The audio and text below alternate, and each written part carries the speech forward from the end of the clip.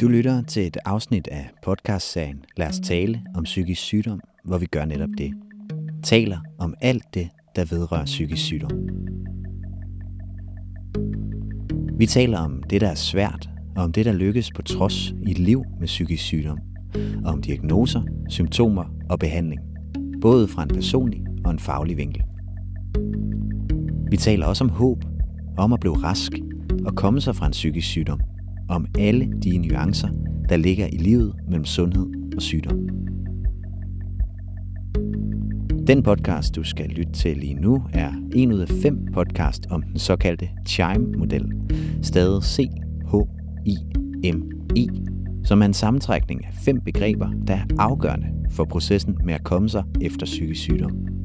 En proces, der også kaldes recovery-processen.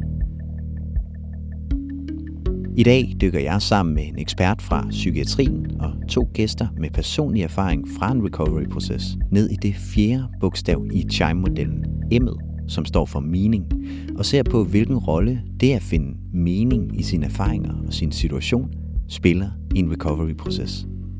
Mit navn er Thomas Forb. Velkommen til. Og jeg er i selskab med Karina Stjernegaard, som er konsulent i psykiatrien Region Sjælland. Hej Karina. Hej Thomas. Og du skal jo gøre os lidt klogere og bidrage med noget faglig indsigt og nogle perspektiver på vores 2 gæsters erfaringer her i udsendelsen i dag om mening i recovery-processen. Kan du ikke til at starte med at sætte nogle ord på, hvad betyder mening egentlig i en recovery-proces? Jo, det vil jeg i hvert fald forsøge at gøre. Altså, mening dækker jo over rigtig meget. Her der er det mening i livet, som jo er det her 4. bogstav i CHIME. Jeg tror, den nemmeste måde at sådan komme omkring det her store mening i livet, hvad er det nu for noget, det er lidt ved at inddele det i 2 kategorier, når vi taler om recovery-processer. Den ene kategori handler om selve det at have været igennem en psykisk sygdom, eller være på vej igennem det lige nu. Så det handler om, kan jeg bruge min sygdom meningsfuldt? Er der en mening med det, jeg har været igennem? Og skal jeg i gang med at opbygge mit liv igen, nu når jeg er i gang med den her recovery-proces? Så det er ligesom den ene del, der er meget relateret til det at have været igennem noget svært, eller være i noget svært lige nu, eller at opleve en mening undervejs. Og så er der også noget helt almenmenneskeligt i det her med mening i livet, som handler om livskvalitet. Hvad er det, der generelt giver mening for mig? Hvad er det for nogle sociale roller, der giver mening for mig at være i? Og så er der også de her store spørgsmål, som vi jo alle sammen kan stille os selv en gang imellem, som handler om, hvad er meningen egentlig med livet? Så det er også noget religiøst, og for nogen noget filosofisk. Så det er alt fra de konkrete oplevelser af mening til lidt større perspektiv. Vi må se, om vi kommer tættere på meningen med livet i dagens udsendelse. Det kunne da være fantastisk. Jeg skylder måske lige at sige først her, at vi optager altså i det herrens år 2021, hvor corona stadigvæk haver i landet. Og derfor så er vi også i lockdown, og vi optager altså podcasten i hvert vores hjemmestudie. Så hvis der er lyd af en overbo, eller en støvsuger, der bliver tændt, eller en dørklokke, der bliver ringet på, så er det altså derfor. Men vi skal nok klare den alle sammen.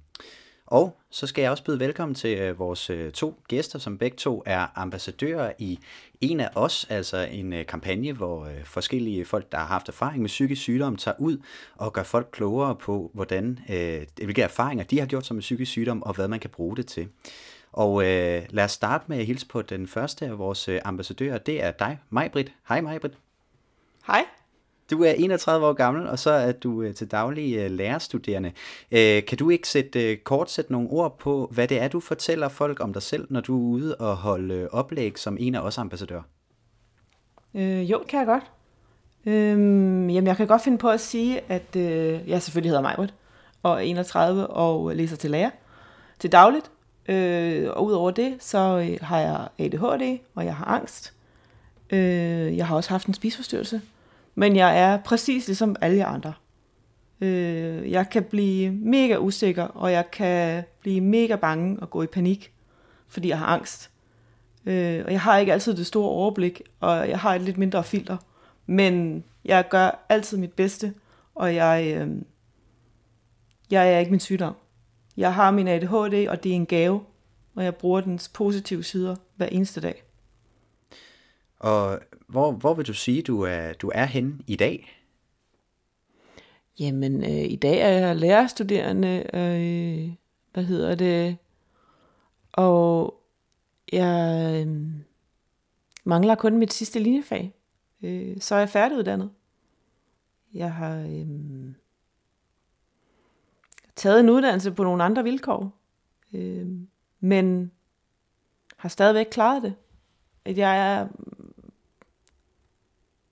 Altså selvfølgelig har jeg angst, og jeg har ADHD, og jeg har haft en spiseforstyrrelse. Og jeg har haft det rigtig, rigtig svært i nogle år. Men jeg har valgt at bruge nogle af de ting, som jeg har oplevet, til at give videre til andre mennesker. Jeg har valgt at bruge dem på en positiv måde, og det er der, jeg er i dag. Jeg har valgt at sige, at det er fedt, at jeg har næsten taget en læreruddannelse. Og det er det. Ikke på grund af min ADHD, eller ikke på grund af min angst, men jeg har taget en læreruddannelse. Jeg er bare Maj-Britt.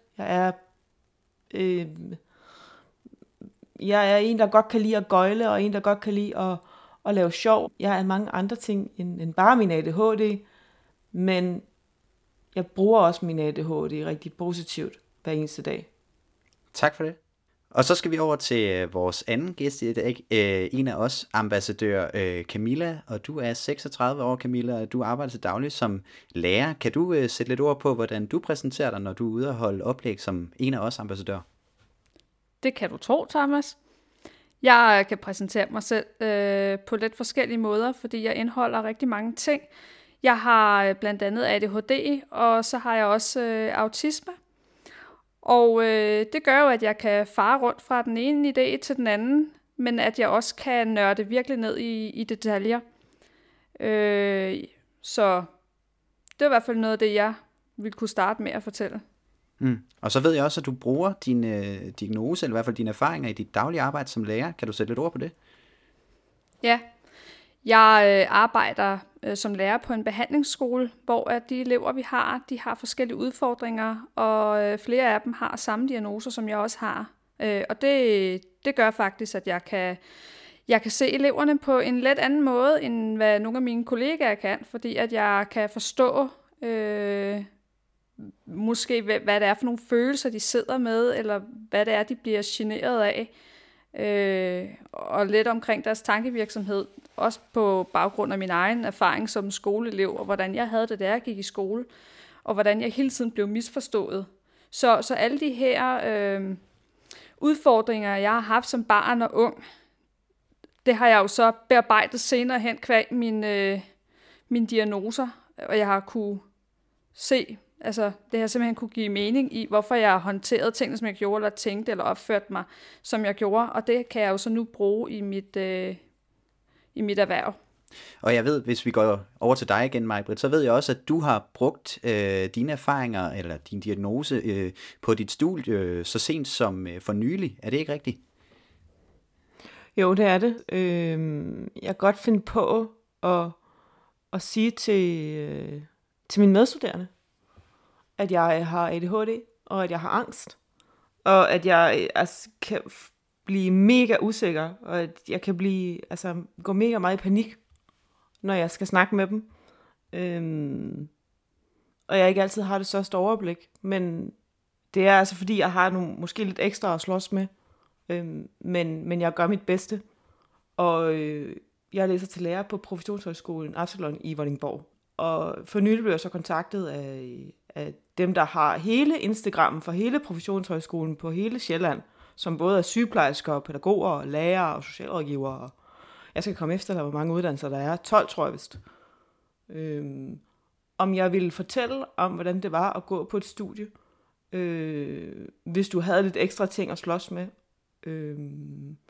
Fordi der er rigtig mange muligheder. På lige i hvert fald vores uddannelse, Professionshøjskolen Absalon, har rigtig mange støttemuligheder for en studerende som mig, der det måske tager lidt ekstra tid for at skal have lidt ekstra hjælp. Og jeg synes bare, at det var en gylden mulighed for at snakke om, hvordan at det er okay, at studielivet ikke altid er rosenrødt. Og der er nogen, som har brug for lidt ekstra hjælp.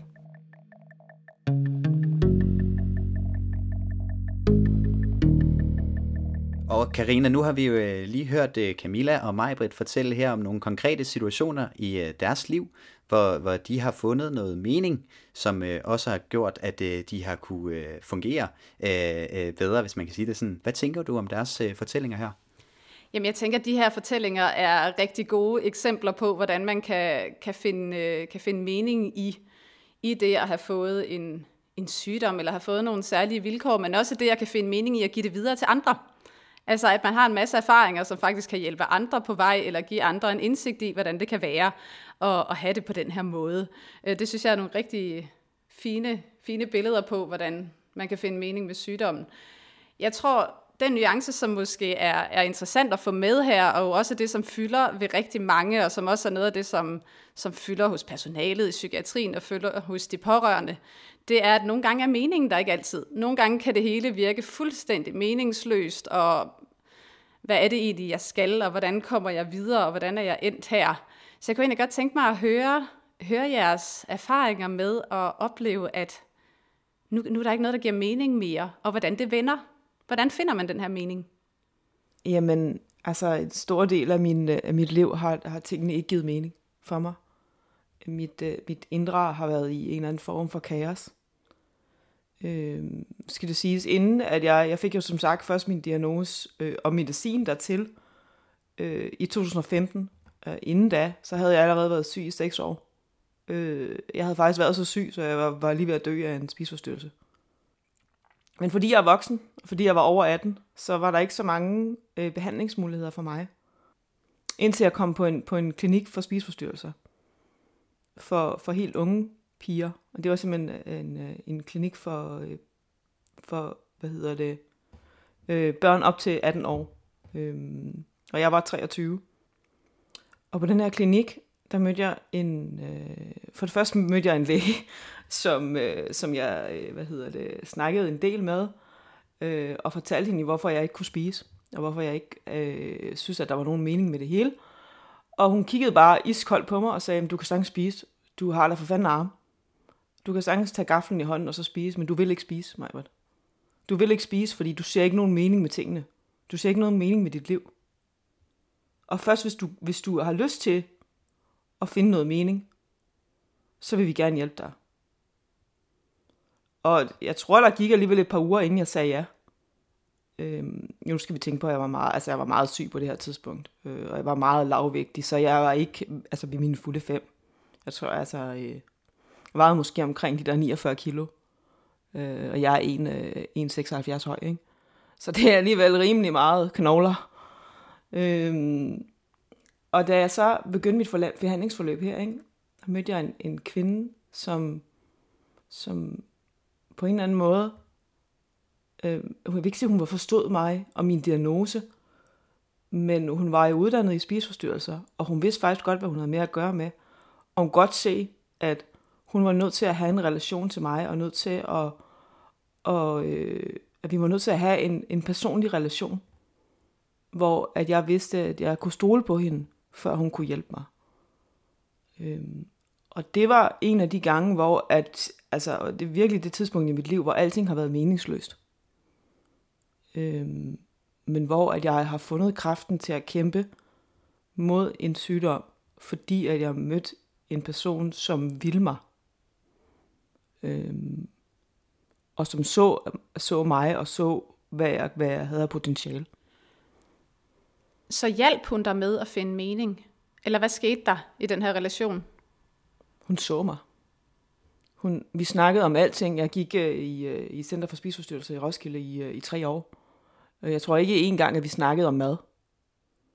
Men vi snakkede om, hvordan jeg havde det. Og at jeg ikke havde det godt indeni. Og jeg fik også skideballer, hvis det var, at jeg kom til samtale, og så havde drukket ekstra meget vand, eller ikke havde spist morgenmad. Men jeg fik også rigtig meget ros, hvis det var, at jeg havde taget kampen op mod den her sygdom, og kæmpet og spist. Jeg fik rigtig meget ros. Det var det, hun gjorde. Og på det her tidspunkt, der boede jeg på et bosted, og jeg fik masser af hjælp. Men jeg følte mig som et problem. Jeg følte mig som en belastning over for pædagogerne, fordi jeg altid følte, at jeg havde en sygdom, og jeg skulle hjælpes. Jeg var ikke et selvstændigt menneske. Det følte jeg mig i hvert fald ikke som. Og ikke fordi pædagogerne ikke var dygtige nok, men fordi jeg bare, de kunne ikke hjælpe mig på det tidspunkt. Så det var det, hun gjorde. Hun så mig, og hun var der, og hun sagde også sandheden til mig. Og det hjalp mig til at blive stærk nok til at spise, og på et tidspunkt, så begyndte jeg også at se mening med tingene igen. Når du er så lavvægtig, eller du er så syg, som jeg var, så kunne jeg ikke se mening med noget som helst. Så det var ligesom at være i et tomt, stort hul. Men min pointe var bare det her med, at når man møder nogle mennesker, hvor man kan mærke, at de bekymrer sig om en, det har hjulpet mig til at finde mening med alt det her. Altså, mening med livet, den har jeg stadig ikke fundet endnu. Men mening med, hvad kunne jeg bruge min sygdom til, og hvordan skulle jeg fortsætte med at leve? Ja. Og nu, Maj-Britt, nu snakker du om, at der var en udefra, der hjalp dig med at finde en indre mening. Jeg ved, at Camilla, du har en oplevelse helt tilbage fra, da du gik i 8. klasse, hvor du hjalp dig selv med at finde en indre mening, som gjorde, at du kunne finde ud af din hverdag, og det hele gav en form for mening. Ja, det er rigtigt. Det skal jo så lige siges, at de første mange år af min barndom, der har jeg jo bare været et utroligt glad barn, og har leget og udfoldet mig, og været meget nysgerrig i natur, og har fået de skrammer, man nok bør have, når det er, at man klatrer i træer og så videre. Det, som gjorde udslaget med, at det hele det blev noget lort, for at sige det lige ud, det var, at i min skole var der ikke plads til piger, der var anderledes. Der var ikke plads til, at man lærte på en anden måde end røv til sæde undervisning. Og det gjorde, at lærerne de blev ret irriteret på mig. Jeg bevægede mig længere og længere ned i hierarkiet, i og med, at eleverne i min klasse, de begyndte at drille og mobbe, og det smittede faktisk også af, både i klassen over og klassen under. Så jeg brød mig faktisk overhovedet ikke om at komme i skole. Jeg var meget glad derhjemme, der var jeg tryg og har en god familie, men i skolen, der havde jeg det svært. Og i og med, at jeg så heller ikke fik den læring på den måde, jeg lærte på, der faldt jeg også lidt bagud. Og det gjorde jo så, at jeg følte mig dum. Jeg følte mig anderledes, jeg følte mig grim, jeg følte mig tyk, jeg følte mig alt muligt. Og jeg havde ikke nogen legekammerater, jeg havde ikke nogen veninder. Vi var en lille skole. Jeg fandt lidt sammen med de elever, som så også blev mobbet og holdt helt nede i hierarkiet, hvilket egentlig ikke måske er det bedste selskab, når man har det dårligt. Men i 8. klasse, der kulminerede det simpelthen ved, at alle de her hormoner, der så også kørte rundt i kroppen på en, at jeg kunne simpelthen ikke se mening med noget som helst, hvorfor jeg eksisterede. Jeg kunne ikke se frem, fordi det hele det var bare sort i forhold til der, hvor jeg var. Og jeg gik også med tankerne om man skulle kaste sig ned for en bro. Eller, altså det var ikke så udpræget selvmordstanker, jeg havde på det tidspunkt, men jeg var begyndt at være rimelig dyster. Råbte og skreg af min far, og de mennesker, som egentlig holdt af mig, det er også. Jeg var bare sur på dem. Og så begyndte jeg at undre mig, hvad er meningen med livet? Hvad pokker skal det her blive til? Hvorfor skal jeg gå rundt og have det på den her måde? Men jeg kunne simpelthen ikke finde noget svar på, hvad meningen med livet var. Og der begyndte jeg at vende den om, jamen, hvad gør mig egentlig glad? Og der havde jeg faktisk rigtig mange ting, der gjorde mig glad. Blandt andet familien. Min familie, vi rejste sammen, vi spillede, vi legede med Lego, vi byggede ting, hyggede os rigtig meget. Og det gjorde mig bare rigtig glad at tænke over. Men hvad kunne jeg bruge det til sådan fremadrettet? Og så kom det til mig, at Jamen det er da selvfølgelig, at jeg skal have min egen familie, jeg kan gøre de her ting med. Og jeg blev simpelthen bare så glad, og så slog det næste spørgsmål mig. Jamen er der nogen af de her mennesker, som jeg går i skole med, som jeg skal have en familie sammen med? Nej, det var der absolut ikke. Nå, men så kunne de også bare rende mig.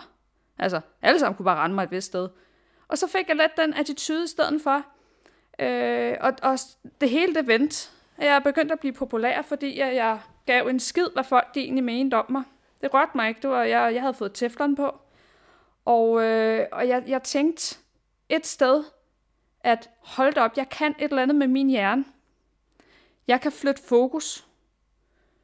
Jeg kan simpelthen flytte fokus. Jeg vidste ikke på det tidspunkt, hvad jeg egentlig skulle bruge det til, men allerede der tænkte jeg, det kan jeg. Jeg kan flytte mit fokus op i mit eget hoved.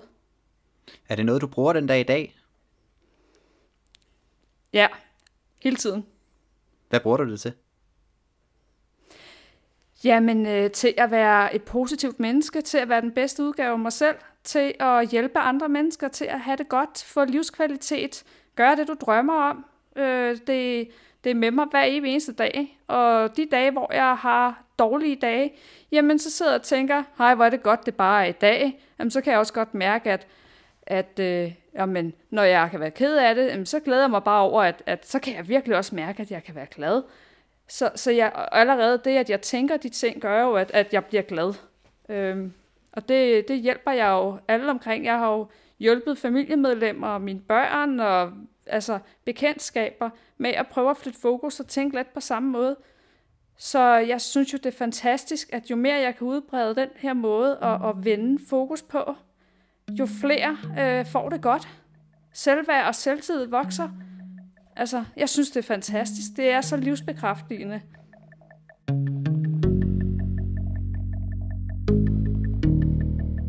Karina, når du hører det, som Camilla hun siger her, hvad tænker du så egentlig?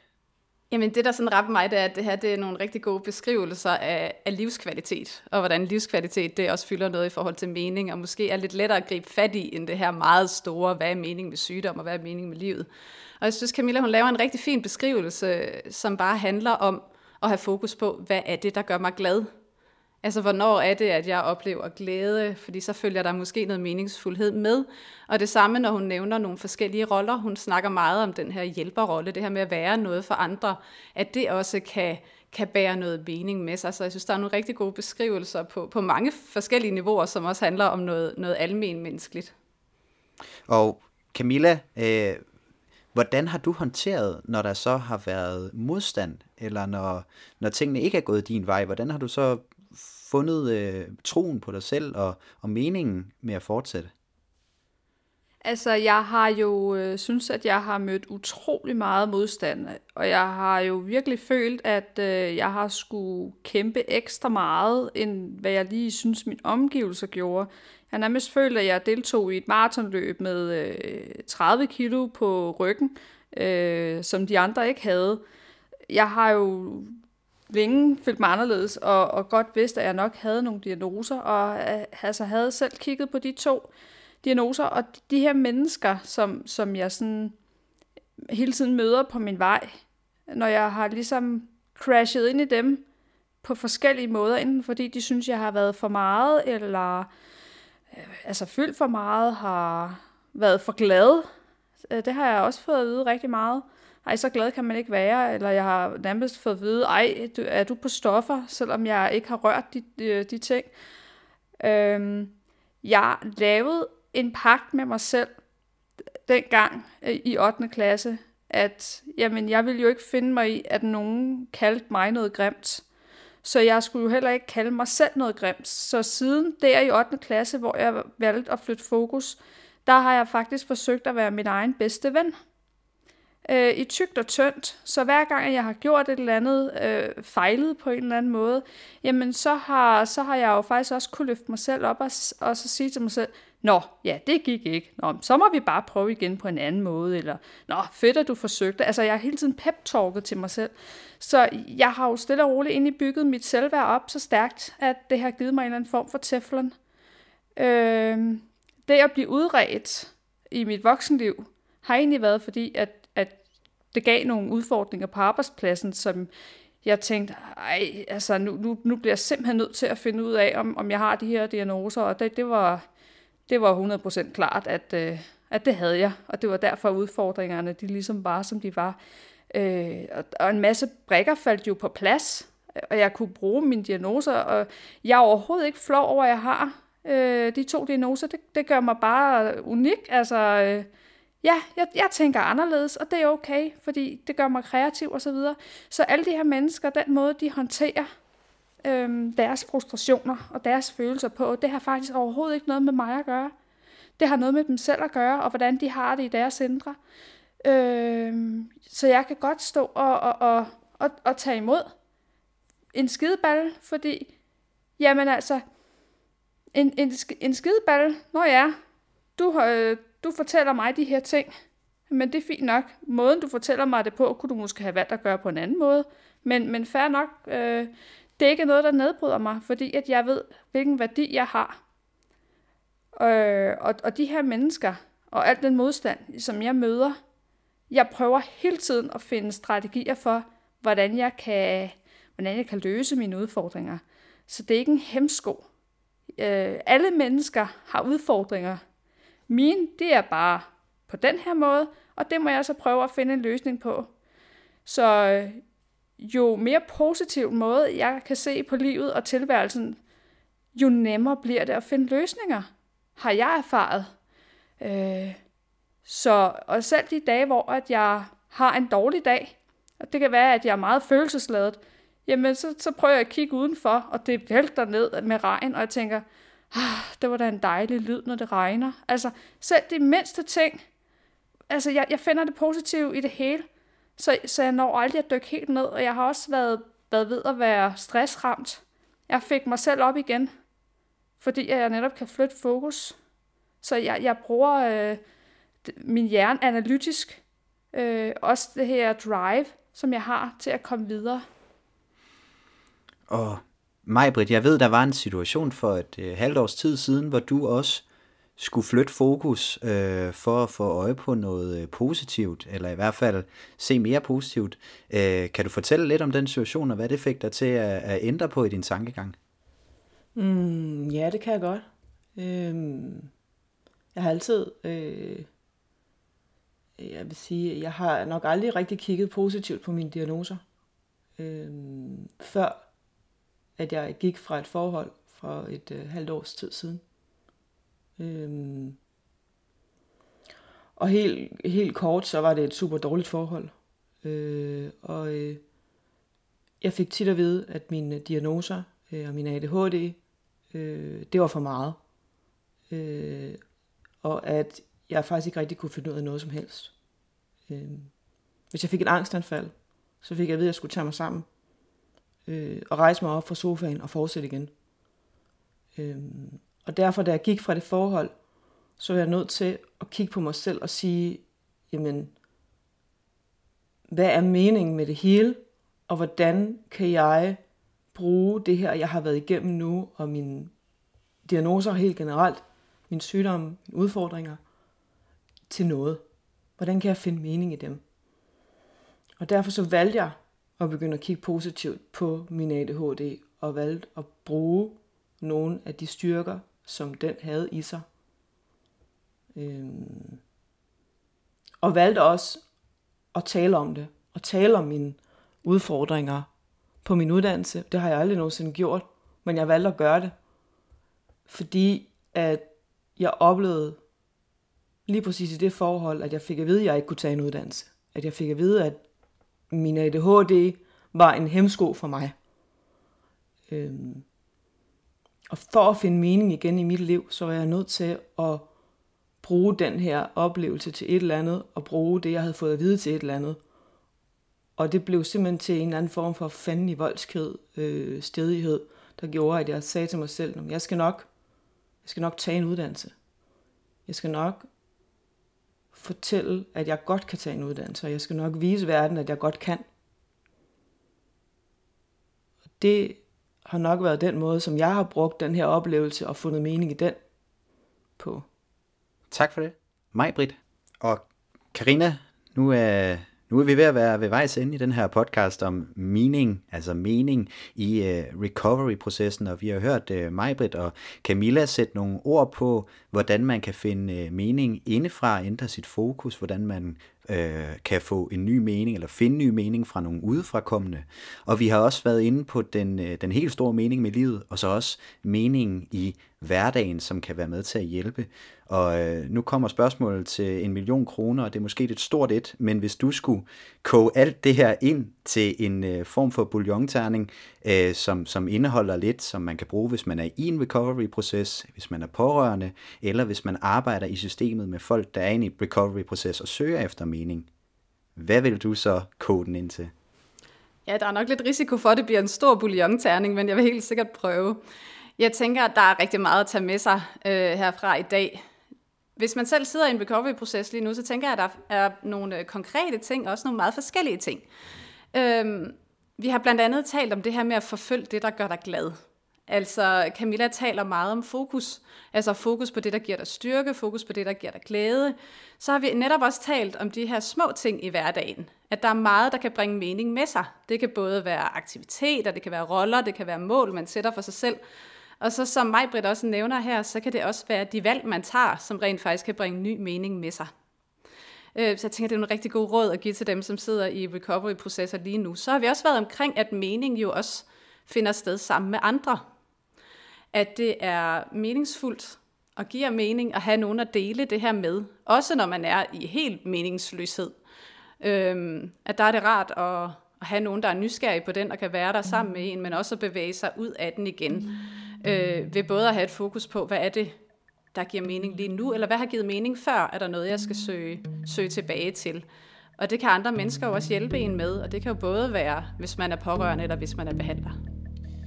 Mange tak for det gode råd, den gode bouillonterning til dig, Karina Stjernegaard. Du er konsulent i psykiatrien, Region Sjælland, og også rigtig mange tak til jer, Camilla og Maj-Britt, fordi I vil være med i podcasten her. Selv tak. Selv tak. Du har lyttet til et afsnit af podcastserien Lad os tale om psykisk sygdom, som er lavet i samarbejde mellem brugere af psykiatrien, pårørende og fagfolk.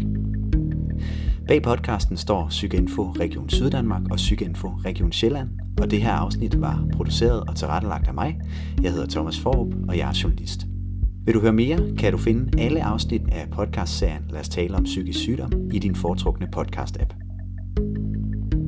Og husk, at hvis du har spørgsmål til psykiatri eller psykisk sygdom, så kan du kontakte PsyKinfos rådgivning. Tak fordi du lyttede med.